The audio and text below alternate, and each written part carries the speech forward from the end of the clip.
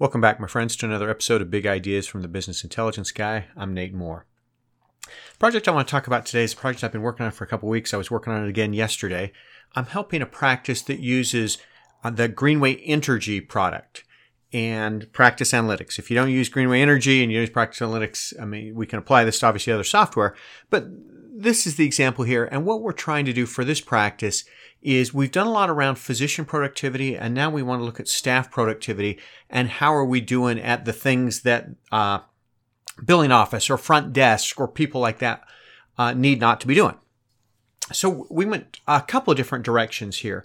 The first thing we did is we said, all right, let's go find all the tasks that are assigned in the system, and let's go make sure they're being completed on a timely basis and who's doing them and who's not doing them and how many tasks per day and what kind of tasks and time to complete tasks, all that kind of stuff. And my experience with EMR software is a lot of times these tasks just kind of get, I don't want to say willy-nilly, but they just get sent out every which direction and they kind of just back up, and pretty soon you get so many tasks that you lose the ability to prioritize or see them, and they kind of just go into a black hole, and you lose the ability to accomplish the objective of the task and get stuff done. And so what we tried to do with this group is we went into the Practice Analytics Energy system and said, show us all the tasks and show us, the date the task was created. And in this practice environment, lots of these tasks are multi-step processes. So what we try to do is, rather than just say, give me a start and end date of the task and call it good, we tried to look at each sub-step along the way and say, all right, from here to here, from here to here, from here to here, as each process goes along here. Maybe it's a new patient and you've got to schedule them and you've got to schedule surgery and you've got to get the pre-auth and there's 4 or 5 different things you've got to do. We try to look at each step along the way and come back and say, how many of these types of tasks are being completed by different staff members every day?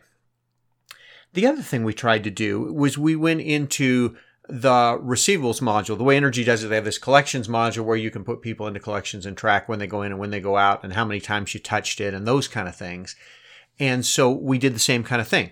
Again, rather than some big, macro start here and end there, we try to look at all the steps in between and say, how many times is it being touched?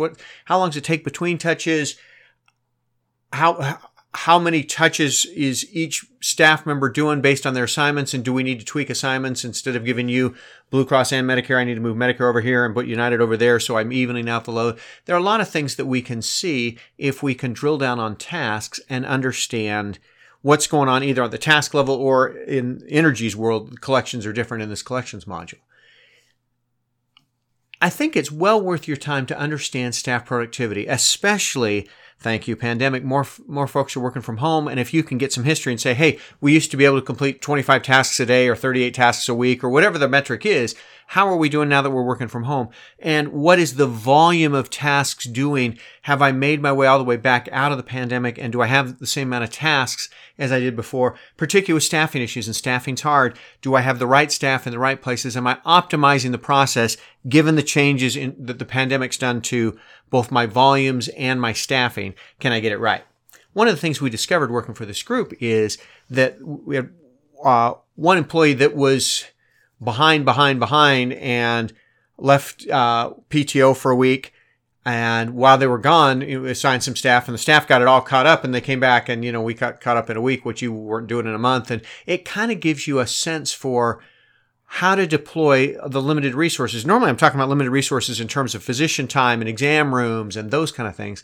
But in today's staffing world, I think another limited resource we've got to deploy better is our business office staff, our front desk staff. We've got to get the tasks right. We've got to get the work effort right so we can continue to serve patients given the environment we're in. I hope these big ideas are helpful for you. Thanks for joining me today.